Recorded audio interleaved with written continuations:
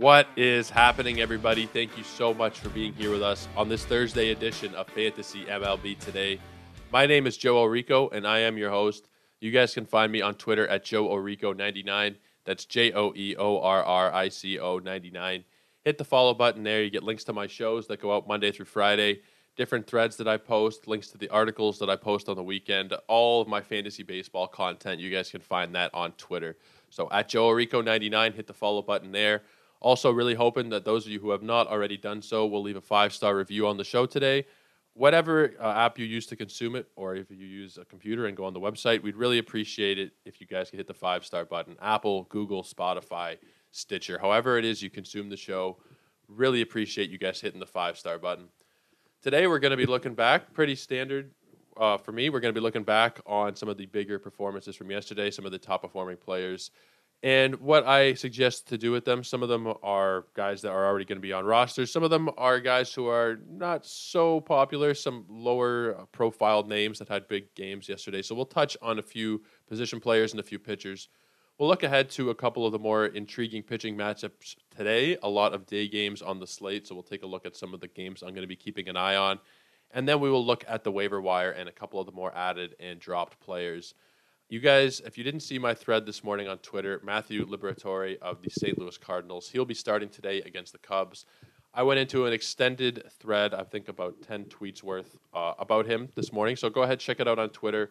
We dove into his numbers a little bit from the minors and also about how he's fared in his first couple of major league starts. So go ahead and take a look on Twitter there. Spent a good couple hours this morning pulling that one together. So I really appreciate you guys checking it out. Let's start with Jon Gray. I think he had the best performance yesterday, certainly from a points league perspective. He went 7 innings, struck out 12, and only gave up 1 earned run. He did this against the Tampa Bay Rays, who, as I've touched on at a couple different points on the show, haven't quite performed up to their offensive potential yet. Not as far as I see it. They've been pretty good. They're 29 and 21. From the offensive side, though, 24th in batting average, 24th in hits, 27th in on base, 16th in home runs. They're kind of middle of the pack-ish so far. They've been very good, 8 games above 500, but it hasn't really come from their offense. So Jon Gray had a great start here, 12 strikeouts. It's just definitely his season high for strikeouts. The previous high was 8. And he's someone who I'm interested in deeper leagues. When you get into the shallower leagues, I'm not so convinced. I had high hopes coming into the season for him leaving Colorado. I figured that would do wonders for his value. And to be fair, he's been injured. I think he's had actually 2 stints on the injured list, I think. So he hasn't really had a fair shake of it yet this season, really. He's only thrown, 41 innings. So it's still a little early to be making full judgments on him. I think that he's all right in deeper leagues. In your standard leagues, I don't know that he's going to be so valuable. He had a great start yesterday, yes, but when you start digging into his advanced numbers here, he gives up a lot of hard contact. He ranks in the bottom 25 percentile for average exit velocity, hard hit percentage. He's just not really that impressive to me. I really thought we'd see, and again, it's early, but we haven't really seen what I had hoped going into the season. So I'm not dropping him, and I know that he's not like highly rostered. If you look at his roster percentage, we're talking about, what are we talking about here? 21%. It's gone down quite a bit from where it was at the beginning of the year, and I think it should be higher than 21%. I think he's someone who can have value in your deeper leagues, 14-team and deeper, and occasional 12-team streamer value. But, I mean, performances like we saw yesterday are going to be few and far between.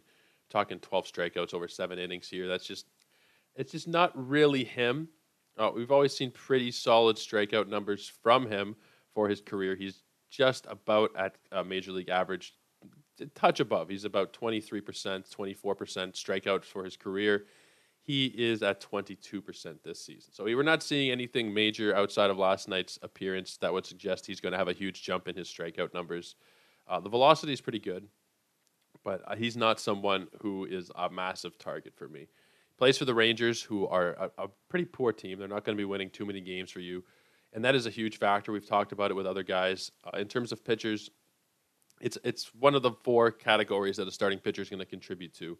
When they're not going to have a ton of chances for wins, then you're thinking, okay, it might be tough to roster this guy unless they're elite in the other things that they do. He's good with the strikeouts, but other than that, you're looking at a slightly below average pitcher here, pitching for a below average team. So for me, he's not a priority play, but I would understand some people wanting to take a chance on him and add him after yesterday. I'm just not really going to be doing it. There's maybe a couple deeper leagues where I'll take a look and see if he's there. Slightly interested, maybe, but on the whole, he's not someone who I'm going to be too interested in. Let's talk a little bit about Tariq Skubal, who was definitely my biggest miss heading into the season. I did not foresee him having this kind of value, or really any kind of value, but he has been excellent. So let's dive into him a little bit. When you start, well, let's talk about last night first. He got the victory going 7 innings, giving up 2 hits, while walking 1 and striking out 6 against Minnesota at home. Great job he did. It was probably his best performance of the season, arguably his best performance of the season. Maybe that Baltimore start where he struck out 11 would take the cake. But he threw his most pitches that he's gotten up to, which is 103. And honestly, I'm just still really surprised by the fact that he's been able to hold value, and not just hold value, be fantastic. And we look at some of the numbers that are really helping there. He's only walking 4.4% of the batters he faces. So he has walked 10 batters in 58 and 2/3 innings. That's fantastic. Major league average is about double that. It's about 8.4%.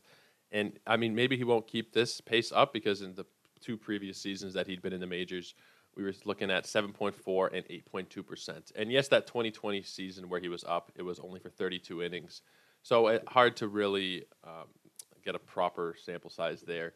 It was the shortened season, and you can't really look at it for data and read too much into it there. So we'll pretty much throw away the 2020 season. But he's really improved on last year's numbers in terms of the walk. The strikeouts are slightly higher. Hard hit percentage is down from last year by 4%. So overall, we're seeing an improvement here. And if you're looking at his StatCast page, it's honestly pretty impressive. So he's in the 87th percentile for expected ERA, 90th percentile for walk percentage, 78th for barrel, 76 for strikeouts. He's ranking, for the most part, among the top 25% of pitchers in the league this season. So, again, I've said it already on the show. I missed on him earlier in the year, and I apologize. It happens. I really did not expect him to be this good. If you look at the ERA compared to the expected ERA, they're about the same, 2.44 and 2.68 respectively. So I think we can expect that he will continue this level going forward. Will the walk percentage go up a little bit? Probably. 4.4 is really low, so I would not be surprised if it goes up a little bit. But he is going to be one of the top pitchers in the American League this year, as far as I see it. I mean, there is room for regression a little bit, and he probably will not be this good all year. But to this point, he's been one of the best pitchers in the American League, and I thought I would just take the chance again to say sorry about him because he is someone that I missed on. And I've mentioned this in a couple of previous shows. We will eventually look back on all my predictions from preseason and talk about how they all fared. And Tariq Skubal, I'm thinking, is probably going to be the worst one there. As of right now, I think he's the guy that I missed. Let's talk a little bit about Bryan Reynolds. So he's someone I had a lot of questions about in the early going of the season, whether or not he was going to be worth holding on to. And I was saying that, yeah, we should not be giving up so soon on a guy who last season was one of the top players in fantasy, one of the bigger surprises across baseball last season. And he's really started to turn it around these last couple of weeks. Over the last 2 weeks, he's the 75th ranked player in category leagues on the backing of 4 homers, 2 steals. The batting average is still pretty low at 234. But he did bat over 300 last season, and we have to remember that. We can't so quickly forget what he did last year. And yes, last year was his breakout, and I know people are worried, even with regards to like Vladimir Guerrero Jr., about last season being not really real for some players. Guerrero is the one that I've heard it about a lot, and I've also heard it quite a bit about Bryan Reynolds. He was fantastic last year. He has not yet replicated it to this point. I'm not worried because most of his stats are pretty similar to what we were looking at last year. He's still pretty similar in terms of his strikeout and walk percentage. Last year, he was at 18 and 11. This year, we're looking at 21 and 11. So he's striking out a touch more, but that's something that is within the range, a couple of percent like that. I'm not too worried. The walk percentage is the same. Sprint speed is very good. Some of the other metrics are a little bit concerning. The exit velocity in particular is a little bit concerning. But I don't think he's someone that you can give up on at this point. He's someone who can steal a lot of bases for you. And yes, he only stole 5 last year, but we're already up to 3 through a month and a half or so this season. So we're looking hopefully, probably in the 10-plus steal range. He has 8 home runs. You can probably expect about 20. And the batting average will correct itself to somewhere closer to what we saw last year. So it was great to see him last night. He went 2 for 3. He hit a home run and stole a base. Great to see him have more games like that. And I would not be moving on from him. It's too soon. You drafted him too high for us to really be moving on from him. So we're waiting. We've seen it a bit better the last couple of weeks, certainly with a couple of steals and a couple of home runs. And just based on where you drafted him, you can't really be dropping him yet. So for me, it's going to be a hold. Let's talk about someone who I have pivoted on a little bit, and I will be dropping, or who I did drop, I should say, this morning in a couple of leagues. Trevor Rogers. Trevor Rogers is someone who has disappointed me greatly this season. He got roughed up a little bit last night in Coors Field in Colorado. He gave up 5 runs in 3 2/3. He might honestly get sent down. Like, I wouldn't be surprised if he goes down to the minors. He's still 76% rostered. It dropped 5% from yesterday. I would expect it to drop even further. He's ranked outside of the top 1,000 for the season. And yes, that's not the only thing to be looking at. But he's just overall very, very concerning in every single start. The walks are up. The strikeouts are precipitously down. They've gone down from 28 last year to 19 this season. The expected batting average last season against him was 223. This season, 281. The expected slugging against last season was 343. This season, it's 514. A lot of concerning metrics. He ranks among the bottom 20% for expected ERA, in batting average, and in slugging, and in barrels. I'm ready to move on. It's unfortunate because of how great he was last year, but I'm ready to move on from him. Even last year when he was fantastic, it was on the basis of his strikeout numbers, which are gone. He's not striking out batters anymore. He didn't win any games for you last year. He won 7 games as a starting pitcher who pitched, he started 25 games last season. So even when he's on, he wasn't really winning games for you.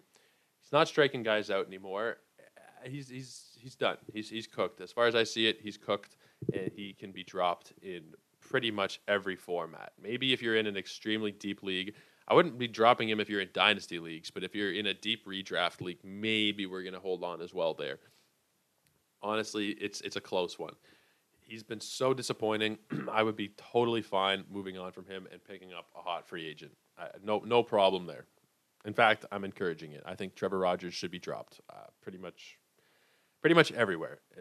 The odd league where you guys want to ask me a question about or talk about who you would be moving on for him for, I'll happily answer your questions there. And there might be the odd case where I'd say, yeah, just hold on to Rogers. But my God, it's been a terrible nightmare so far this season with him, and I'm totally good with cutting bait. Let's talk a little bit about Jeffrey Springs. I focused in on him on my article that came out on Sunday, and we'll talk about him a little bit here. So he went 5 innings, gave up 2 runs, struck out 7. It was a no decision against the Texas Rangers, but you will take this production happily. 5 innings, couple of runs, 7 strikeouts. That's really good stuff for a guy who was pretty much free. When I talked about him on the weekend in my article, he was 33% rostered on Yahoo and 8% rostered on ESPN. He's now 51% rostered on Yahoo, and we are looking at 18% rostered on ESPN. So people are starting to catch on with him that he is, in fact, going to be a valuable asset. When the Rays have a pitcher who starts to do well, it's pretty much you grab. And going forward, I will not make that mistake ever again. Not that I did with Springs, but I have certainly made it in the past with Rays and pitching. Drew Rasmussen is an example. I didn't really buy into Drew Rasmussen, but he's been fantastic. Springs is another Rays pitcher who they've kind of taken out of nowhere, and I think he came from the Red Sox, and I think before that it was the Rangers. He was an unknown in those locations because they just didn't do much with him. He was just a relief pitcher. He started a couple of games in his rookie season for the Rangers. Since then, he's just been coming out of the pen, and he was very mediocre with Texas, very mediocre with Boston. Mediocre is probably a generous way of putting it. And now these last couple of years with Tampa, he's been really great. Last season, we saw him be really good, and you look at the strikeout number last year, it was 35%. It's fallen down to 28 this season, still elite. He's pitching to a 1.88 ERA. The expected ERA is 2.98. When you're seeing a discrepancy of about a run there, one way or the other, you're usually looking at pretty accurate production that you can expect to sustain going forward. Springs, I like him. I think he should be added in pretty much every league. He's eligible as a starter and as a reliever, which is not the biggest of deals, but it's just a little bit of added flexibility there, which is nice. He's going to be able to go deep into games if he keeps up what we've seen these last few times out, 5 2/3, 6, 5 innings. Hopefully, as the season goes on, we'll see him stretched out even further as a starter because he is a relief pitcher. So give him a little bit of time until he starts pitching into the hundreds, and we will start to really get some proper returns there. We've already got some good returns from him, but going forward, I expect just more and more, just better and better out of him. He still is available in a lot of leagues, and I think we should get on that, guys, for the leagues where he's still available and go and add him. We have to just trust the Rays, and we have to trust the production we've seen so far from him. And what we've seen is fantastic. He is, I think, the 66th ranked player on the season, and he's available in half of the leagues that are out there. He's got a regular starting role on one of the better teams in baseball. So I don't think it couldn't be more clear to me that he needs to be added.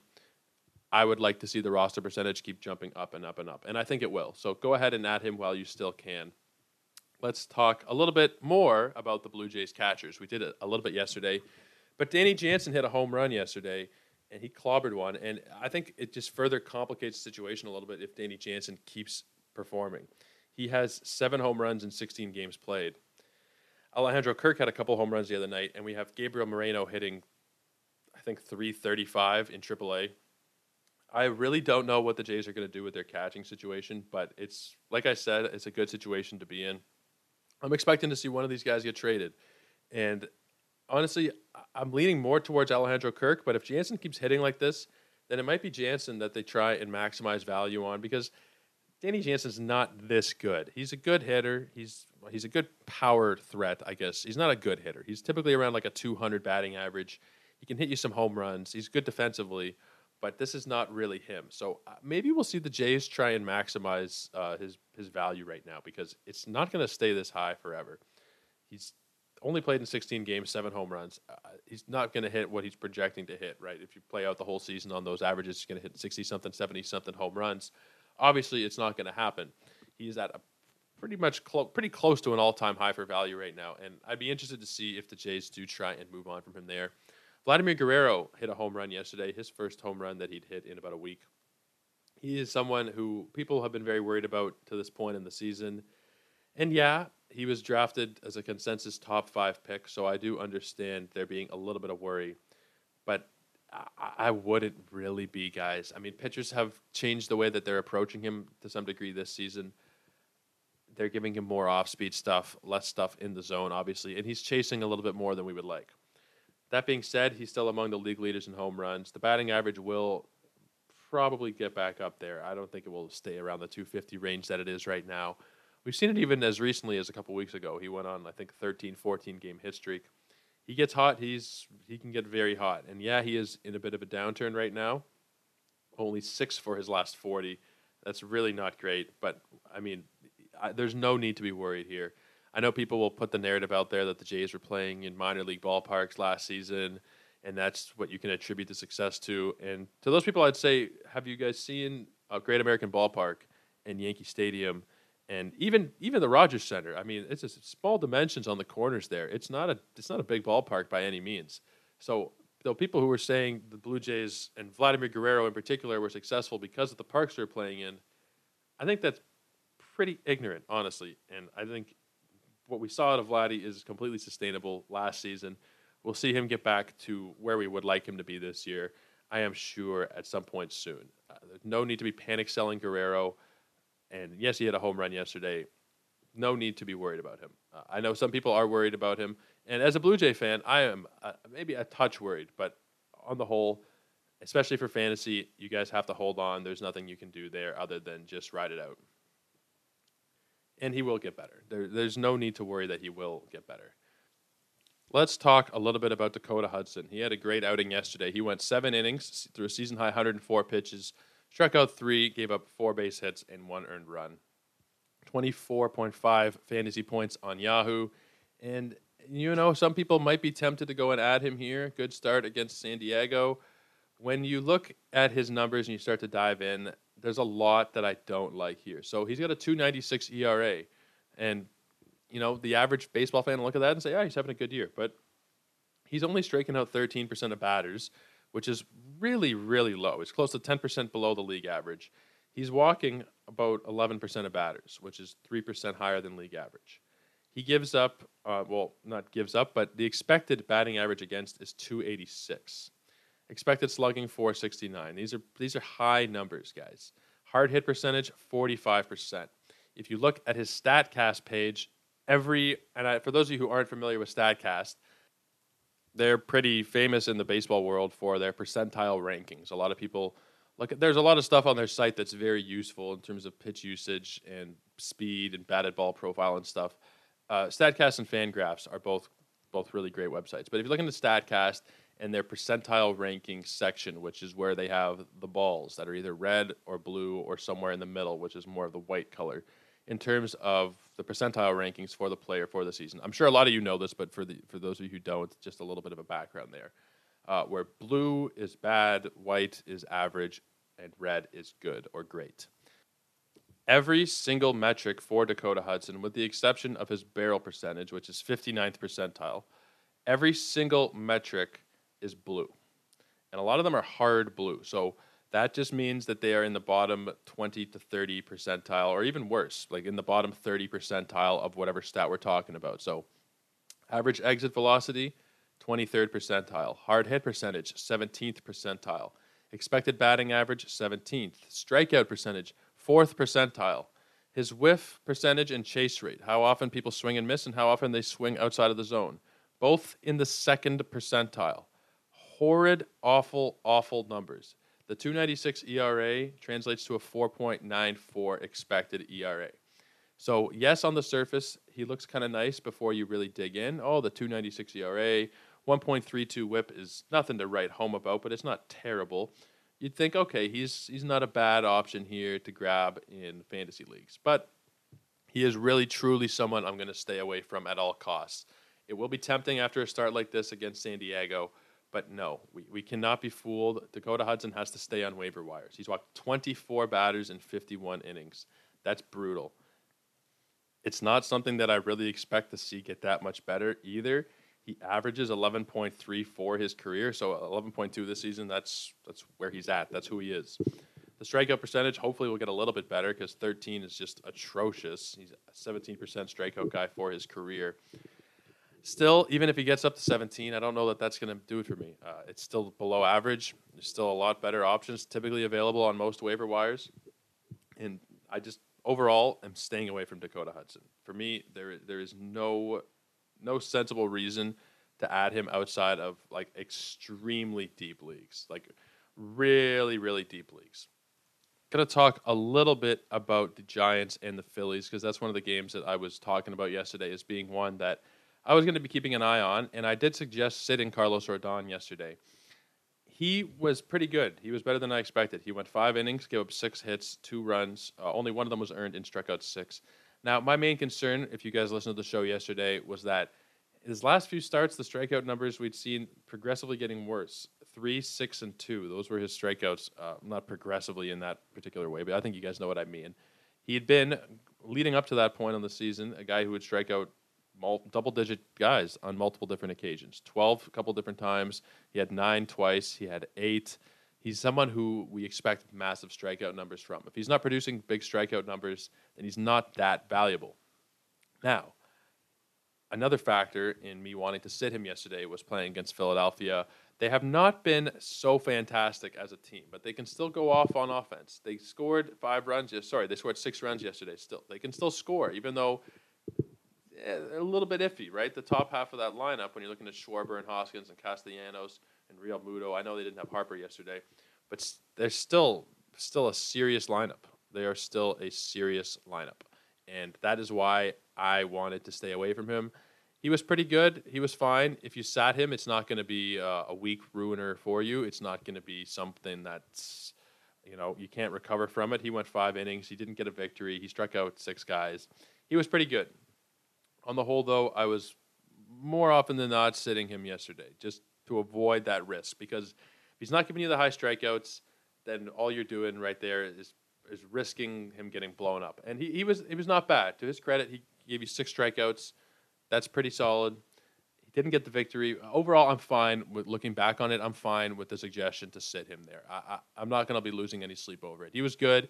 Now, if he had gone out and thrown 7 innings and struck out 13 batters or something, I'd feel pretty bad about it. But I'm totally good with that call to sit him. Aaron Nola, I was thinking was going to have a bit of a better outing than he did as his counterpart.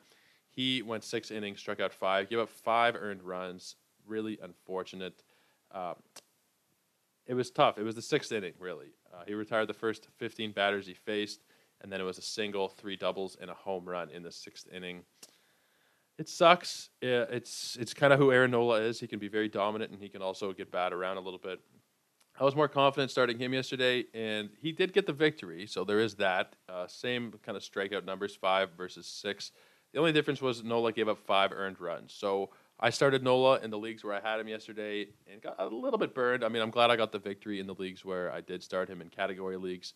But nonetheless, I'm a little disappointed in myself for starting him there. Not the biggest of deals, I don't think. Especially midweek there, you can usually recover. Now that we're heading into the weekend, Thursday, Friday, Saturday, specifically once you're talking about Friday, Saturday, you need to really start looking at your categories, and that's something I preach every week. Look at your categories and see what you need going into the weekend before you set your lineups. If you are in a position where your ERA is set, you're at like a sub-1 ERA or sub-2 ERA, there's no need to be starting fringy kind of guys or guys who have proclivity. Now, on the other side of that, if your ERA is already terrible for the week, then you don't really have much to lose starting a lot of those guys. Depending on who your opponent is, and some of those guys, that's just a general term for fringy kind of players, guys who you might start, you might sit. It really depends on matchup. You're not kind of sure. You're a little bit iffy. If your ERA is already shot to hell for the week, then you can pretty much start those guys. It's not going to make too much of a difference. You hopefully get a couple more strikeouts, hopefully get a win out of them if you're looking for chasing wins in that particular week. Then, it's not a big. It's something I try to spout off here at least once a week to really know your categories heading into the weekend, know what you need. Obviously, if you're in a weekly changes league, this doesn't really apply to you. This is more for guys who set their lineups every single day, which is my favorite type of league. In those cases, you really need to know where you stand. And the major categories for that are obviously batting average on the hitter side is a big one. If you have, if you're batting 340 for the week as a team and you have a lot of guys who are kind of, your Joey Gallos, right? Your power hitters who hit for a very low batting average. If your average is already good and you're feeling pretty all right about those other categories, then you sit those guys down and you don't really think about it too much. If you're looking for a couple of home runs and the batting average sucks anyway, then a guy like Gallo, you start him and it doesn't really matter. Just little things like that really make the difference throughout the season when you're talking about winning fantasy championships or not winning fantasy championships. That is a huge factor. Let's talk now about a couple of interesting pitching matchups. One in particular who I want to focus on here. It's the 6:40 p.m. start time. It's the Giants and the Marlins. We have Alex Wood and Sandy Alcantara. I've talked about Alex Wood quite a bit in articles I've written on the show here, on Twitter. He has underperformed, and I really expect it to turn around. I expect his luck to get better. You guys can see all the write-ups I've done on him on Twitter and on sportsethos.com. He has been the unfortunate victim of some bad luck to this point of the season. So he's allowing a 360 batting average on balls in play. For the career, he's at 304. That number will come down. The batting average he's allowing, and because of that, is 286. And he is a 247 guy for his career. That number will come down, no question. It's things like that that really contribute to some bad luck early on.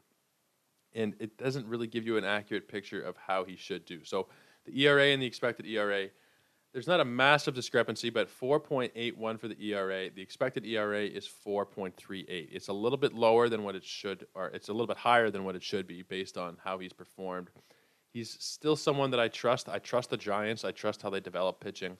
Over the years, we've seen them take guys from different locations. Kevin Gausman's, Carlos Rodon this year. And they're able to have a lot of success with these guys. Now, this is not Wood's first season in San Francisco, But still, you give that pitching staff time, that training pitching team over there time to really work with him. I have no problem in seeing him hold proper standard league value. He's already a guy with a career 3.55 ERA. He's had a bit of a struggle. He's had some struggles to start this season off, but I'm not worried about him. I'm starting him with full confidence tonight against Miami. Sandy Alcantara, we're obviously starting him with more than full confidence. His last 3 outings have been 8 innings, 9 innings, 8 innings, 1 earned run, 0 earned runs, 1 earned run. And then, of course, the strikeouts. He had 14 of them last time out against Atlanta. The previous 2 numbers were not so great, 7 and 5, but they obviously average out with that massive game he had. Alcantara is a stud. He goes deep into ball games. He strikes out a lot of batters. Yes, he's not going to strike out 14 most of the time, but he's still someone who is a strong play. So he's a strong start for me tonight. This is definitely, for me, the most interesting pitching matchup and one that I'm going to be keeping an eye on. So 6:40 p.m. Eastern Time in Miami, Wood and Alcantara. That, for me, is the most interesting pitching matchup of the night. Let's take a look now at some of the more added and dropped players today. So Matthew Liberatore, he is the number 1 added player. He's up to 25% rostered on the season. I went into a very deep dive, a 10-tweet long thread about him this morning. I was looking at his minor league numbers, his minor league pitch usage, how that's compared in the majors, and how that's translated into his ground ball and fly ball numbers. A lot more than just that. That's just kind of the basic gist of it. But I'm pretty much just trying to evaluate Liberatore on a minors level versus how he's performed in the majors. So overall, if you just want the quick gist, I'm not starting him tonight. I think he's worth adding, but I don't think he's someone who I'm going to be starting until we really see him figure out that walk number a little bit. Something that he never really struggled with in the minor leagues. I want to see him get that under control before I'm willing to start him. But I think he's a strong add. He's just not a strong start tonight for me. Keegan Thompson, I think he is a pretty strong start. He has been really fantastic to this point in the season. And another surprise, right? Not someone you would have expected this from at all, but through his 40 innings, he's got 5 victories, 35 strikeouts. He's pitched to a 1.58 ERA. It is a tough matchup against the Cardinals, so I do understand sitting him there. But for me, I'm pretty confident with the start. Chris Flexen, not so much. I was going to dive into Chris Flexen this morning, and then I chose to do Liberatore instead. But Flexen is someone who he's not going to give you a lot of strikeouts. The ERA is suspect. He's just not really an interesting option to me. I know he's playing the Orioles, so that will lead a lot of people to add because he's playing the Orioles. But for me, he's not someone I'm going to be too interested in here. Edward Cabrera had his first Major League victory yesterday. He got 9 strikeouts over 6 innings against the Rockies. And yes, he is someone who I'm going to be adding. I was a little bit cautious before this start because we'd seen him last year have a bit of struggle a little bit, not great. I know he's going to be good, and I know he was really popular last year because of MLB The Show. I don't know if any of you guys who listen to this podcast play MLB The Show. There was a fantastic Diamond Dynasty card for him. I'm not like a religious MLB The Show player, but there was a card that came out in Diamond Dynasty midseason that was one of the better cards in the game, and it was an Edward Cabrera prospects card. So we got a little bit of hype around him in that community anyway from there. If you look at what he actually did in the majors last year, it wasn't too impressive. So I wasn't running to grab him, especially before a Coors Field start. I wasn't running to grab him. What he did was exceptional, and he was throwing 96-mile-an-hour changeups. That is bonkers. I don't think I need to elaborate any further on that. That is just ridiculous. If you can throw that consistently, mix that with a fastball over 100, you're going to be very successful. You throw in any kind of whatever decent off-speed pitch, as long as it's not terrible, and you're going to have success throwing like that. So he's someone looking forward to. He's someone I am looking forward to watching, I should say. Fumbling over my words there. Usually happens at least once a show. I'll fumble over my words, if not twice or more. It happens. It does happen. I think that Edward Cabrera is a strong add in all 12-team plus leagues, and even in 10-team leagues, depending on how deep they are and depending on who you're dropping, I could definitely be talked into an Edward Cabrera add. So if you guys have any questions, shoot me a message on Twitter at JoeOrrico99, JoeOrrico99.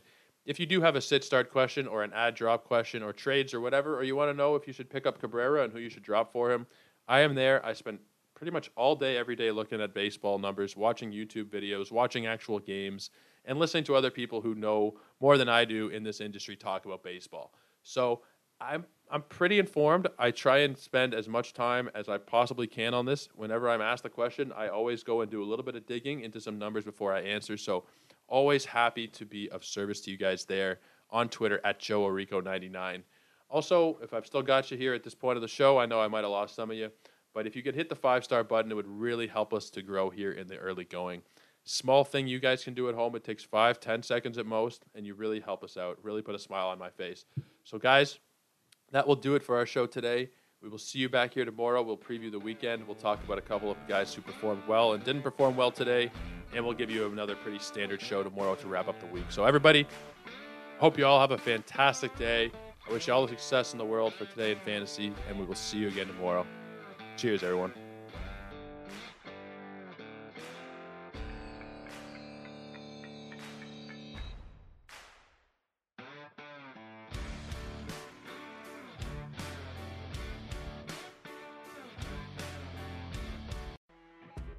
You know when you're listening to a true crime story that has an unbelievable plot twist that makes you stop in your tracks? That's what our podcast, People Are the Worst, brings you with each episode. I'm Rachel. And I'm Rebecca. We're identical twins who love true crime cases that make you say, didn't see that coming, and we hate the people responsible for them. Listen to People Are the Worst now on Apple, Spotify, or wherever you get your podcasts.